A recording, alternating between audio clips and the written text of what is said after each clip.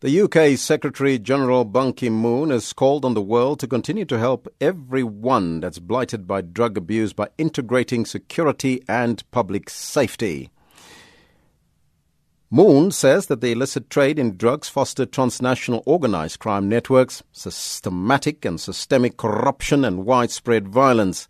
Ban Ki-moon's statement comes as the world observed International Day Against Drug Abuse yesterday. Now here's an excerpt of what Ban Ki-moon said in 2014 during the high-level panel discussion on sustainable development and the world drug problem, the challenges as well as the opportunities. Mr. President of ECOSOC, Excellencies, ladies and gentlemen, welcome to this ECOSOC high-level event on sustainable development and the world drug problem. You meet as the international community works to reach the Millennium Development Goals by the year 2015 and shape a new long-term vision for sustainable development. Illicit drugs and organized crime undermine people's lives and devastate societies. Drugs and crime corrode fragile countries. They weaken criminal justice systems and other state institutions, and they destroy communities. Development activities can address these concerns. That is why it is so important to help farmers choose alternative crops. We must also work to stabilize markets, and we have to create decent jobs for the people who need them. When we take these measures, we do more than fight drugs and crime. We promote progress and peace. I count on you to advance discussions on these critical issues as we shape a new vision for sustainable development. Your contributions will also help pave the way for success at the General Assembly's special session on the world drug problem in 2016. This will be a valuable opportunity for member states to openly exchange ideas and lessons on what works and what does not in addressing the drug problem. Together, let us create a world free of illicit drugs and organized crime. Thank you. Now that was the UN or the United Nations Secretary-General Ban Ki-moon speaking during the high-level panel discussion on sustainable development and the world drug problem, challenges and opportunities. That was back in 2014. Meanwhile, here at home, the Gauteng Department is embarked on a rigorous campaign against drug and substance abuse. Now, to tell us more about this, we joined on the line by the Head of Social Development in Gauteng, Shoki Tshabalala. A very good afternoon to you and welcome. Good afternoon to yourself and to your listeners. Mayor Tshabalala, how is Gauteng handling the ever-growing drug problem in the province? Okay. Firstly, let me indicate that the Premier just about 2 or 3 months ago launched a Gauteng City Region social movement against drugs, which movement seeks to challenge everybody to take charge, take responsibility of society where requested to come up with programs of actions, the various sectors, your faith-based, your schools, through the school governing bodies, you name it. But it simply says, take charge in your own private and public space and also assist us as government, because this is a developmental problem as defined by the United Nations as well. And we need to acknowledge that part first. Having said so, we have a budget of about 106 million just as a province to address the problem, with 33 outpatient treatment centers, 10 of which are also funded by government in addition to the 33, and 1 state-run facility. We've just launched one yesterday, which has a bed capacity of 900 going forward over the next 2 years, but we started with 200 people to be accommodated. And on Sunday, this Tuesday, we will be launching a skills development center, more like a center of excellence, that will then afford young people an opportunity to be exposed to prevention programs, skills development components, issues around entrepreneurship, because we realize that post-treatment, there is not much that one can do in terms of aftercare program, and they're not employable because they don't have the skills. But through the CEPO 500,000 program that we have in the province, we are going to be in a position now to be responding to the issue of job creation, whether in the form of cooperatives or them working individually or being employed by other people. But it is indeed a challenge that requires a collective response from all of us. Mm-hmm. Now, it seems like the Gauteng government is doing quite well in terms of establishing these facilities. But from a statistical perspective, is there a sense that there's an increase in drug abuse in the province?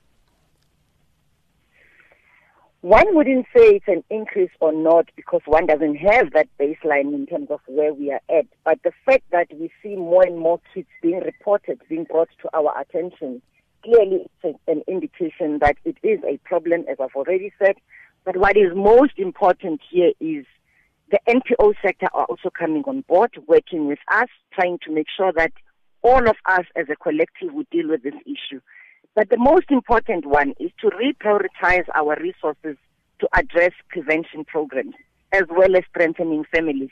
Because if we don't deal with those prevention programs and actually stop young kids from even trying them out and testing those drugs, we are not going to win this battle. We can build as many treatment centers as we wish.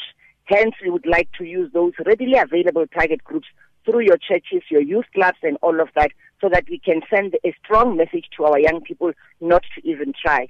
But run family programs targeting often vulnerable children and youth, targeting child-headed families if there are still those before they are reported to us, but working with grannies who are, older people heading families and single moms, but in some instances where both parents are dysfunctional. So the issue of parenting skills is critical, and we will fund more of those programs so that we are all empowered and we understand how to deal with our young children, pertaining issues of also rights and responsibilities, because those things should be balanced at some point. Mm-hmm. Why is it also a sense there that the province, Gauteng, has become a drug haven for especially drug peddlers and drug dealers and drug kingpins? I wouldn't say our province specifically has become a haven, because if you looked at the previous media reports, the two hardest hit areas that were highlighted were Tembisa as well as Eldorado Park. But when you looked at the Western Cape in particular, we had a list of about 6 or 8 of those the hardest hit communities. So it is a global problem. It's not necessarily more severe in Gauteng, but I guess because we are an economic hub, everybody wants to be here, and all your media houses are here, they have easy access to all the information. Obviously, we will be always in the forefront in terms of reporting and being accessible, but it is a global problem. The fact that the UN have acknowledged that it is a developmental problem, it's really not an issue for Gauteng alone. All of us are in it, and we must deal with it decisively as a collective. Thank you so much for your time. That was the head of social development in Gauteng, Ms. Shoki Shabalala. Joining us now on the line is musician and drug abuse activist Kabelo Mabelane. Kabelo, very good afternoon to you. And can you tell us, can the fight against drug abuse be won now and in the future? I definitely think we can curb the pandemic. I think there just needs to be, Mama Shoki just talked about a redistribution of how the funds are spent towards, fighting this pandemic. I just feel that, civil society, law enforcement agencies, and, the people who put the legislation in place about, the readily available, opportunities of buying alcohol. So everybody really just needs to sit around the table and reevaluate what needs to be done. But to answer your question, I really believe that we can make a big dent. Mm-hmm. What impact do you think drug abuse is having on our communities? And do you think that communities are really doing enough to fight this scourge? I think presently, I think we were found kind of, wanting, not realizing how serious this effect of drug abuse is on our communities. And I really believe there is a change. I mean, over the past couple of weeks, I've been hearing the president also just mentioning it in his speech, and it just shows that, we are rallying together to fight this pandemic. But it is affecting, our communities. I mean, there's more violent crimes in our communities. Kids are, resorting to a life of crime, stealing to support their habits. So the family unit is being challenged. So we've been hit. We've been hard hit by this pandemic on many different levels. What is your message today to drug abusers and drug users today? I think before I answer that question, I think we should just never ever cease in creating awareness. I'm a firm believer that it's only when we started raising lots of awareness about the HIV virus. We even have the 1st of December, which is World AIDS Day, a day that is really amplified on such great platforms. And it's only then when we started to do that, we started to win the war against HIV/AIDS. We haven't won yet, but I believe we've made the stride. So yesterday it was quite encouraging to see that, the 26th of June was observed, as yesterday was International Drug Awareness Day. So we've got to keep on, speaking about it, keeping it top of mind. And when we keep it top of mind, we can curb the pandemic. And my message is that there is hope. I know that there could be, relatives under the sound of my voice right now who have an addict, who are living with an addict in the house, or there could be many addicts listening to me right now. And I'm just saying to you, there is hope. There is an alternative lifestyle. I'm living proof that when you put up your hand and ask for help, people will be readily waiting to help to help you reach your destiny. And that asking for help is not a sign of weakness, but it definitely shows that it's a sign of strength. Kabelo, all the best of luck and keep on doing what you're doing. You're doing some great work there. Thank you, sir. That is musician and drug abuse activist Kabelo Mabelane here in Johannesburg. That brings the time now to 12:46.